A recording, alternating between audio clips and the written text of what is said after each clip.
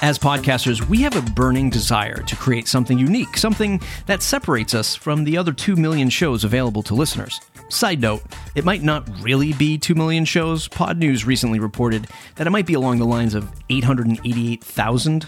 Still, that's a lot.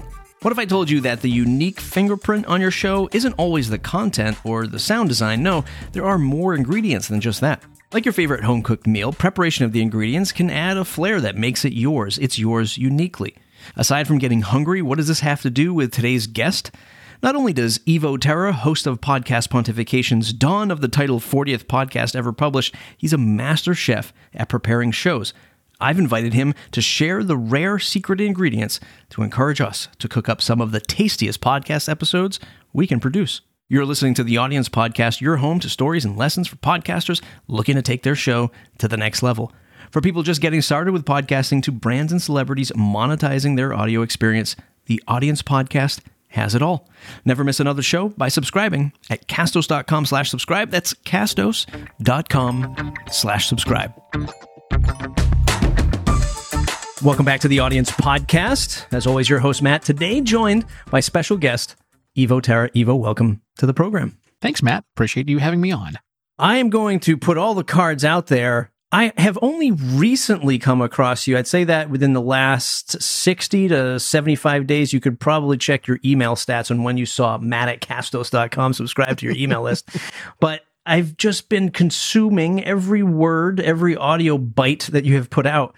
There's a Jack Nicholson gif of him smiling, nodding his head up and down that gets passed around the world. That's me every time I'm like, yeah, this guy knows exactly what I'm thinking. And you put out a recent email titled, the subject was, "Will the race for podcasting's profit drive our dystopia?" And I want to dive into some of that stuff today. But real quick, for folks who don't know who you are and what do you do? Yeah, so my name, again, as you said, is Evo Terra. I have been podcasting since the beginning of podcasting time. I had the 40th podcast ever, so that goes back a long, long, long ways. I wrote Podcasting for Dummies and have been involved in the space for a very long time. These days, I do run a boutique podcast consultancy here in Phoenix, Arizona called Simpler Media. But what I'm most known for nowadays is Podcast Pontifications, the show /website /newsletter that I do 4 days a week, every Monday, Tuesday, Wednesday, and Thursday, that talks about the future of podcasting and asks questions that every working podcaster should be asking themselves, like the race towards this dystopian future, which I couldn't sleep one night because it just kept in my head. Here it was. Yeah, we'll add that link to the show notes. So if you also want to lose some sleep, definitely check out this article. And we're going to expand upon it today. But I'm interested in the cobbler's house here, or the cobbler's shoes. It's the painter's house that's never painted. It's the cobbler's shoes that are never repaired. He has to live somewhere. Yeah, he's going to live somewhere. One of the things that's fascinating and I really appreciate in what you do is you, and correct me if I'm wrong, you live stream the pre-recording of your show filled with all the errors, the ums and ahs, and you're clearing your throat and you're getting this going and you record, and then I watch it, and then an hour later it's in my inbox. Can you just give us that brief overview of that approach and what that means for you as a creator? Yes. So I don't recommend it, first and foremost. This is not the wisest way to do things. But when I started doing podcast pontifications, gosh, I think today was episode 419 that I released. And so it's been a long time. When I first started doing it, it's not my first foray into podcasting, obviously. I started it as simply a live video show because I was trying to talk to people in the business space who might be thinking about podcasting, but certainly aren't consuming podcasts to learn about podcasting. That's how the whole thing began. But then that morphed into some more things. I got to more future thinking about it, which is really where my head kind of goes to most of these days. And so I started doing some just regular monologue shows, and they were just boring. They just weren't good. So I get turned on, if you will, or I turn on, perhaps as a less sexual way to say that, when I am on stage, when people are watching what I do. And so I have a little video camera in front of me, whether one person or three people, and that's usually never more than that. One of the people are watching me live when I do this at 7 o'clock in the morning. That really makes me better, as opposed to just staring into the ether, if you will, or staring at a beige wall and trying to do it once again. So I do that, and then I would love to get to an hour, but it's really closer to about 3 hours later is when it actually shows up everywhere, because I take the finalized video, and that's just you've watched the show, so you know that I rant and ramble and just kind of get my throat clear for a minute or two, and then I do the show itself, and then I cut just the show part out, and that's what becomes the podcast episode. A little bit of editing, but I also give it over to my production assistant. She's my video producer as well, and she makes the video look nice and neat. And then I spend the next 2 hours basically rewriting every single word that I said during the podcast into that newsletter, that email that gets sent out, and that article that goes on my webpage. That's what takes most of the time, because while all the things I said out loud were good when they were said out loud, they don't read that well. We speak differently than we write, and I'm a writer, and it's important for me that my words read as smartly as I wanted them to say. And while I do make a full transcript available, it's just not as good as the written word if you want to consume it that way. So that's why I do what I do. It takes about 3.5 to 4 hours every single day to put out one 10-minute episode, but it's a lot of fun. Yeah. We talk on this particular show a lot about, because we get these questions all the time here at Castos. There are new people, of course, because of 2020, COVID, lots of people getting into the podcast space, and everyone from the beginner to the person who has 100 episodes out there. How do I make my show better? My show is just me. It's just me talking into a microphone. How do I make it better? And there's all kinds of arguments of, well, we could do music tracks. We could transition through different thought processes. You can cut in different sound bites from other shows or something. I would argue, and I'm interested to hear your thoughts, like this live stream into produced recording, it's a twist of your own, like this is my own show. Like it's still me largely talking. There's no transition sounds, but this creative process is what makes my show unique. It doesn't always have to be about the audio track that you ship. Yeah, and I think that's an astute realization that most podcasters don't have. We think podcasting equals the MP3 file that I sent out via my RSS feed and how many downloads did I get yesterday, which is never, it's not the way things work, right? We are creatures with multiple sensory inputs. Sometimes we need to read, sometimes we need to watch, and sometimes we need to listen. And a lot of people want to dip in and out of all three of those things. So I figure, look, it's not really taking me any more time to do this, because the video that you see is the video that goes out, again, with maybe 5 or 10 minutes of extra stuff cut from it. I'm not spending hours in the studio. It's just me talking for 7 to 10 minutes long, so I don't have to worry about jump cuts and all of the other things that make compelling video. And honestly, the least compelling aspect of my show, Podcast Pontifications, is the video, because it's just my talking head. Like this, you've seen it. It's fun to watch it live sometimes, but I get a lot more people that read my words than ever watch my videos. So when I talk to people who say, I think I'm going to use video to really expand my podcast, I always remind them, like, well, keep in mind, though, that video lies to you. You can see what your YouTube view numbers are, but that means somebody watched 1 minute of your content. There's a rule I have called the Evo's 90-10 rule of online video, and that is that 90% of your audience will have abandoned watching the show before 10% of the show has been sent down to them. And that's held up every single time that I've looked. If you're making really compelling video with lots of action sequence and various things like that, that's a whole new ballgame. But if it's just 2 people talking, and maybe you've got a 1 or a 2 camera setup, maybe even a 3 camera setup, and there's really nothing the video does other than a couple of head nods here and there, you're going to lose your audience. That's not what people tune into videos for. We want to watch the next Marvel. We don't want to watch anything else. Yeah. Good luck doing that with your Sony A6000 and a Rode microphone. One of the things that you mentioned recently, I don't know if it wasn't directly from this email. Oh no, it was the email you sent out where you said most people most people read what I'm putting out, then listen. And so if you're somebody listening to the audience podcast right now, one of the biggest questions that I get all the time here is, how do I grow my audience? Again, it's not just about shipping the podcast file up to your Castos account. Maybe sometimes you write some words. Maybe you do a blog post with it, and you actually have the data in one of your more recent articles is, more people are reading my stuff than they are listening to it. But like you said, you're a writer at heart, and then podcasting came second. Is that true? Actually, no, the other round, but it was very close. So my first real writing gig where I was paid to write was writing Podcasting for Dummies. So I kind of had to know about podcasting to do that, but that came in like a year after that. And I had some radio experience, but I was really trained how to be a writer by the lovely people at Wiley's Publishing. So yeah, that was kind of surprising to me. And here's the other weird thing, Matt, that the audience should appreciate this. My podcast is only of interest to podcasters. That's it. There is some general other information for content creators and marketers, but let's face it, it's called Podcast Pontifications. It is about podcasting through and through. So my audience is almost 100% podcasters. Yet, more people read my words than listen to my words, which makes zero sense. Or maybe it does. Maybe it's just the reality that we're a multi-sensory creatures, as I mentioned previously, and we want things consumable in lots of different ways. So why not? Yeah. Before we get dissecting the dystopian future, question that popped into mind, and I'm just curious on your thoughts on this, obviously. I don't trust other content creators who say they don't consume other content. Do you consume other content? Yes. And if so, what is it with that? I don't really have a question here, but as somebody who respects the craft so much, I'm curious of your answer. I mean, most notably, there are people who are really in the media, like a Gary Vaynerchuk. We might know him from business and podcasting. I mean, that dude's schedule is probably what doesn't allow him to consume other content. He's got no time. But I see so many other people on YouTube, on podcasts, who I don't watch any content. Well, where do you drive inspiration from? Where does it come from? Just curious on your thoughts.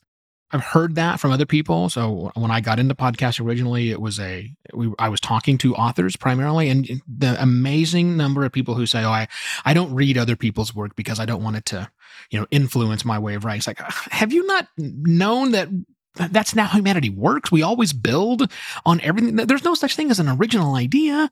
I mean, there's really not. We just do the things we do to bring forward with it. So I've always thought that was silly. That makes zero sense to me. If you are a superstar and you're famous for being, I don't know, Gary Vaynerchuk, then you probably get away with that. But you're not Gary Vaynerchuk, whoever's listening to this right now. And so you need to understand what other people are listening to.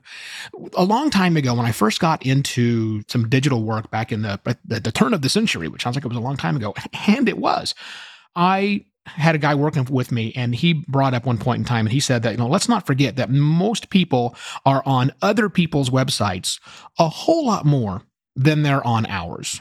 And so we need to know what the experience is like. This is before we even knew what user experience was, or now customer experience, right? We need to understand what that CX is at other places. And I think podcasters need to understand what sort of listener experience, maybe LX, people are having on other shows, because the reality is we're being judged by that person's understanding of everything else they listen to. And that's not just podcasting. That's audiobooks. That's professional content they're getting from other places. That's watching television. That's how we're being judged. So if we don't understand what else is going on in our sphere and outside of our sphere, we're just not paying attention, and we're not going to delight our listeners. Let's get into this dystopian future. There are a few bullet points I want to pull out first of how you introduce this model. Now, largely everyone listening to this podcast episode is a $20 a month podcast hosting customer here at Castos. And even if you're not at Castos, chances are that's what you're doing. Our friends over at Pod News have a visual graph of the of the flow of where people go from one podcast host to another. And Anchor is like this massive, huge blob of paint of all these people going to this free platform. And I have some thoughts behind that. But what we're getting at here is, maybe in this article illustrating, podcasting will just largely be free and then ad supported, which had me thinking okay, maybe like this YouTube model, right? Where it's you upload your content and ads just play, and we all just sit back and where's the next button? Where's the skip button on this ad? And then there's the people who are true RSS fans, even though your recent email today, you didn't like RSS so much, but the people who are I just want a true RSS, $20 a month, and I don't want any ads touching this. Is this because that ads is just what's going to consume this technology? Big industry is going to come in and just say, ads, YouTube, they're doing it. Let's do it here too. So it's funny, so podcasting predates YouTube, just for a quick history lesson there. And I remember the early days when YouTube was getting started, many of us were lamenting the fact that we decided to do this distributed model. YouTube can get away with doing a whole lot because they're YouTube, and they, for all points and purposes, bought everybody else or crushed them out of competition. There's a handful stragglers hanging on Vimeo and some other specialty services, but it's all YouTube. That's never happening with podcasting, right? The genie's been out of the bottle for too long. I do not think, I suppose Spotify could come along and buy everyone, Castos included, and then one big thing, but I'm not so sure that's really the way that things are going to go down. But I also think that advertising and podcasting, there's just a big miss right now. It's very difficult to run ads at scale. My background is running digital advertising agencies. That's what I've done before podcasting and then parallel to podcasting for a decade or so. So I understand what it takes and what businesses are looking for out of podcasting, and it's just way too much of a problem, right? We've been able to sell ads into podcasting since I think I started running my first ads in 2006. So it's a long time, but it's never really grown to the scale it needs to grow. What predicated that article was the announcement that another hosting company was buying a big podcast sales platform and going to merge those two together for the first time, the idea is offering programmatic, easy drop ads into the show, like the people at, Podcorn have been promising to do and like Red Circle does. So where I went, that was, oh my goodness, what if everyone does this? What if every podcast hosting company winds up buying some ad platform, they don't get it together? And then what if the CFO does the analysis and says, hey, we make more money per podcast if they run ads than we do from that $20 a month plan. So let's get rid of the $20 a month plan. Let's get everybody over here hosting for free with us so we can sell more ads, but they have to run ads is the whole deal. So yeah, I think there's still an untapped market. 2021 should be the year we hit $1 billion of ad revenue. Some people say we've already hit it, but I think it's deals like this that cause that to happen. And then it's now what does that mean? What's the next step? What are the unintended consequences? And I love unintended consequences. So what's that going to do to the industry played out to its, logical absurdity? Yeah. Who doesn't love a good conspiracy theory, especially around podcasting? As a creator, so I've been personally podcasting for 8 years. I've been on YouTube roughly the same, primarily focused on a little piece of software called WordPress, and that's sort of my claim to fame in this space. And I always feel like the YouTube model and the ad model, the small creator always loses. It's the small creator that always loses, right? And in these deals with Spotify and Anchor, like one day you wake up and you're a fitness podcast and all of a sudden Pringles is the advertiser on your podcast. And you're like, what is that doing here? Like, not only am I losing, I'm only getting 5 pennies for that Pringles ad. Is there any way and maybe this is where you're going into the business class podcast. We have members only podcasting where anyone can name any price and they get a private RSS feed. Which I know the other counter to that is, a private RSS feed, it's not open. Well, yeah, but it's paid and people have access to it. First thoughts on the small creators. How does small creators sort of rally up that they get value? That's going to be always a challenge, right? Because oftentimes get ignored. If not outright shafted, they certainly get ignored. And they just don't have the same opportunities available to them. And it makes sense, right? I understand it from just a supply and demand perspective. I get why it's happened. Is it unfair? Yeah, but who said life was fair? That's not really the way things are supposed to be. Like I said in the article, I think most of the independents, most of the small people will be happy to take the ads. And I'm pretty sure that there will be some sort of a brand safety model, much like the Google AdWords program, which you can put on your website and you can say, I don't want ads from these particular categories. So things still slip through. I think that'll be somewhat accepting of that. But the other good news with that is right now, the small podcasters are really left out of the equation. They don't really have a chance to play because unless you're with a Red Circle or someone that's using a Podcorn or one of the other sites out there that does do this, you don't really get a chance to make much money at all. So at least in my new crazy world, if everything is monetizable, at least your content will be in the consideration for that $25 CPM. You only might make $1 a month of profit, but that's because you don't have that many downloads. So that's life. I've heard it go both ways, and you're obviously much more experienced at this than I am, but I've heard that even podcasts with 1,000 downloads a month could still perform really well if they went to a direct ad sales model where, hey, they find a brand that is perfectly aligned with this niche podcast to get that hyper-focused audience. But I guess that's the challenge, is it's not just a network. It's no algorithm that's going to do that for you. You got to knock on somebody's door. That is all the hard work. Way back in the radio, but way back in the early days of podcasting, there was a show called Grape Radio. And it was a wine podcast. And I think, don't quote me on the numbers, but I think it had like 300 listeners. That was it. They were getting $5,000 a month for sponsorship because those 300 listeners were the owners of all the wineries in America. So $5,000 is to advertise to them for an entire month and to get your message heard for them, at least 4 times a month. That's worth $5,000. One sale is probably off for that. So yeah, it's completely dependent on what it is that you're actually doing. But if you just go for the mass marketing appeal, crappy ads we're all exposed to every day on websites, those are going to come into podcasting and they're going to be $15, $20 CPMs if we're lucky. Yeah. I know this topic has been beaten up pretty much, but the acquisition of the Joe Rogan streaming rights, or however it's defined legally, right? They didn't buy the show, they bought the rights. Did they buy the rights? Is it streaming rights? Whatever. I mean, at the end of the day, it's still a clear win, whether or not you agree with the content of the show and if you're a fan or not of Joe Rogan. Do you see it as a win for the solo creator, somebody who starts from nothing and then sells their show for $100 million or whatever the number was? Is it still a win for creators that way? I think that would be a win for creators. I mean, I'm not so sure that Joe Rogan did what you said. I mean, Joe Rogan just didn't come from nowhere. Fear Factor and UFC forever. It's great to be a celebrity, right?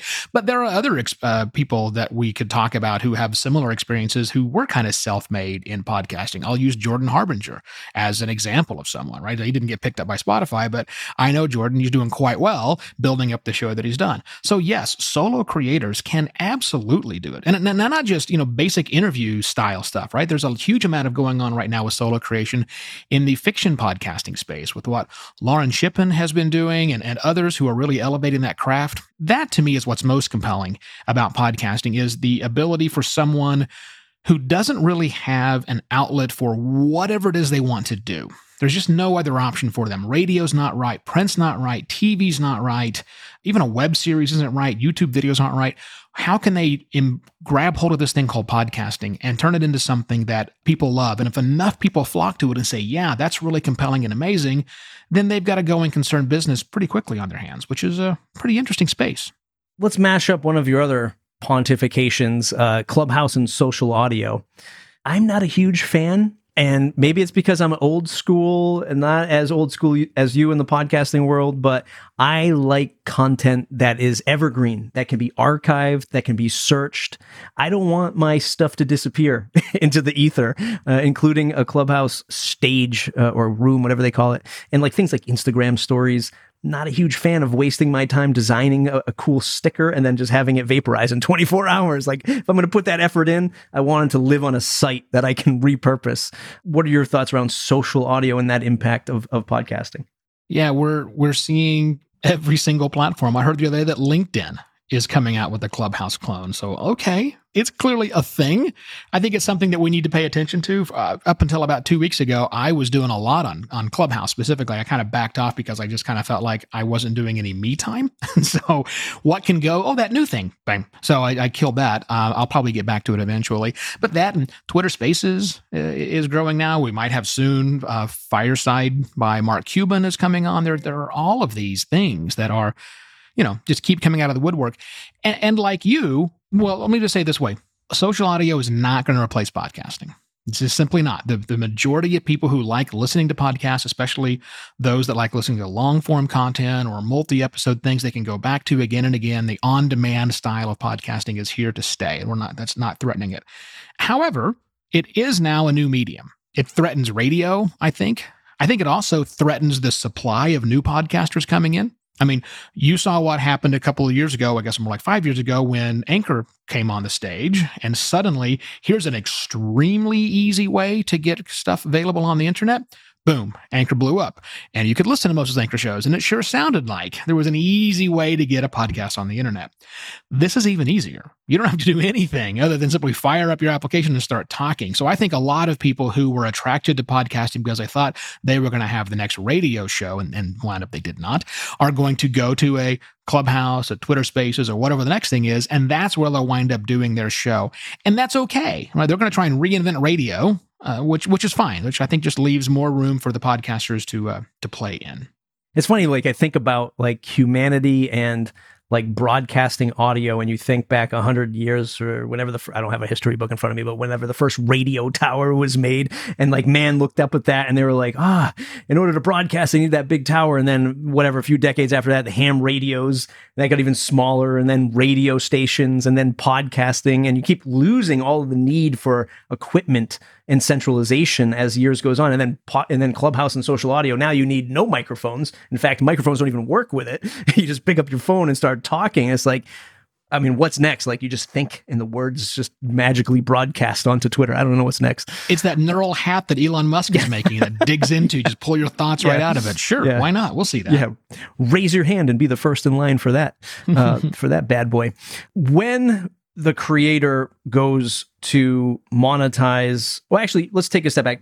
Podcasting 2.0, the RSS feed, you rallied or ranted around that today. I didn't get a chance to read the whole thing, but I saw it come through.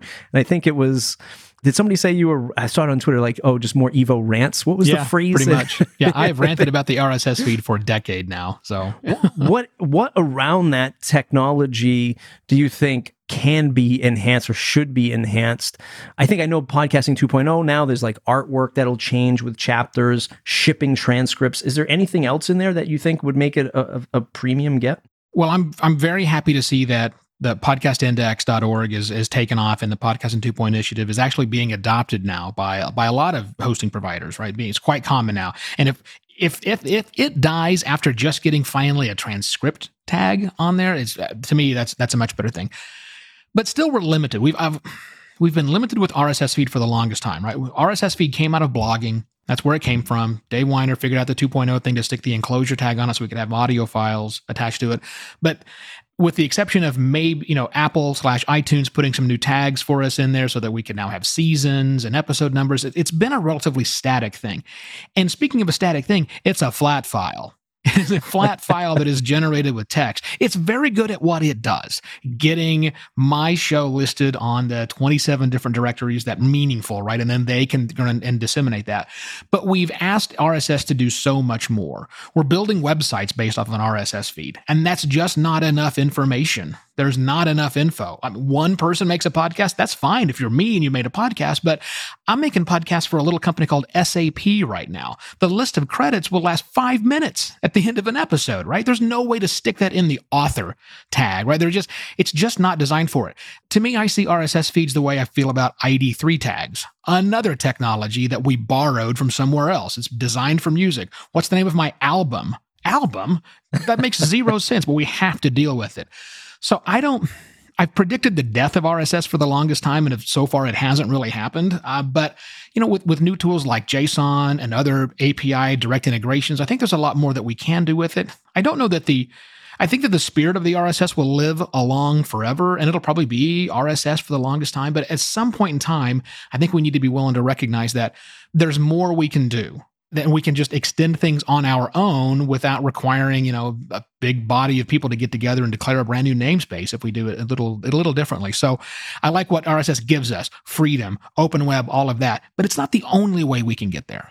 Yeah, I mean, we here at Castos, we're always talking about, we're just sort of sitting back, and we have plans for maybe like a Castos specific app if you're a Castos customer or something like that, where these things can be, pulled in. But again, we're at the same boat. Like we like RSS for what it does and for the freedoms and for the flexibilities. And we certainly don't want to take that away from our creators and just lock them into, we don't want to do a Spotify where it's just like, you have to have our app in order to do this.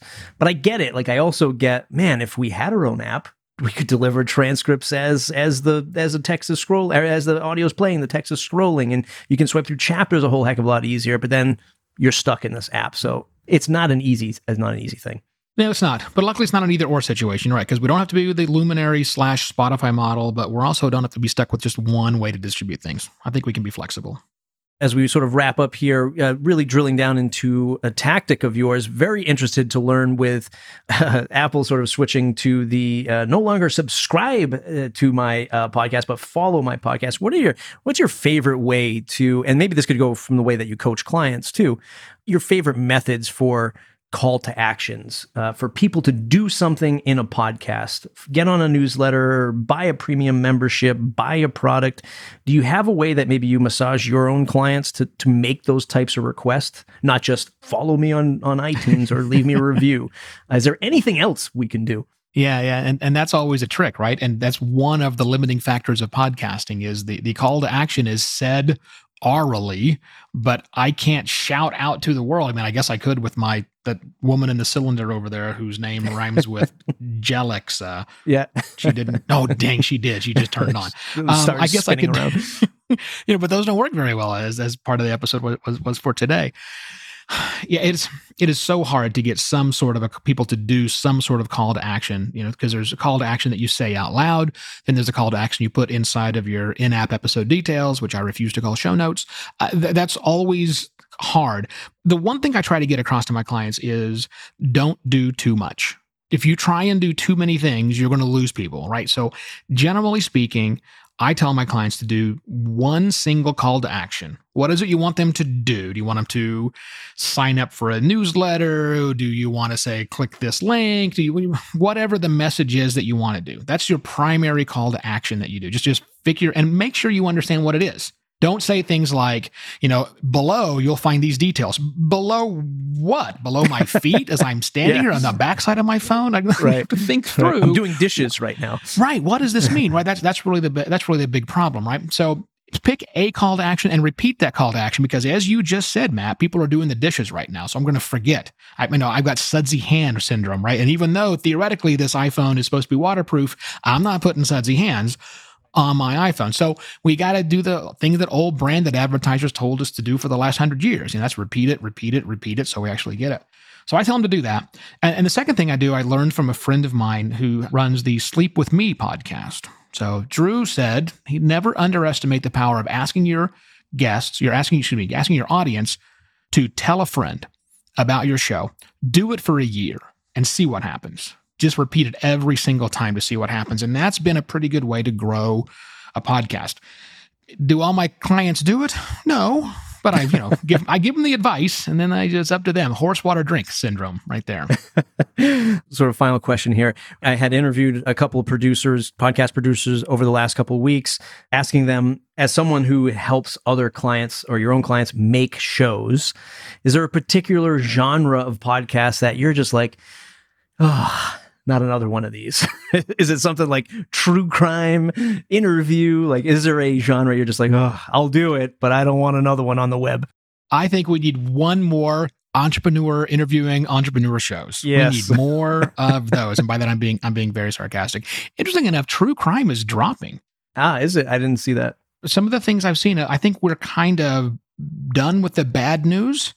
So now it's becoming more the true crime that there's not a dead body involved. So we still want bad people, but we don't want them killing other people because we've had enough, 600,000 people, or million people, right? So that's a bad scene.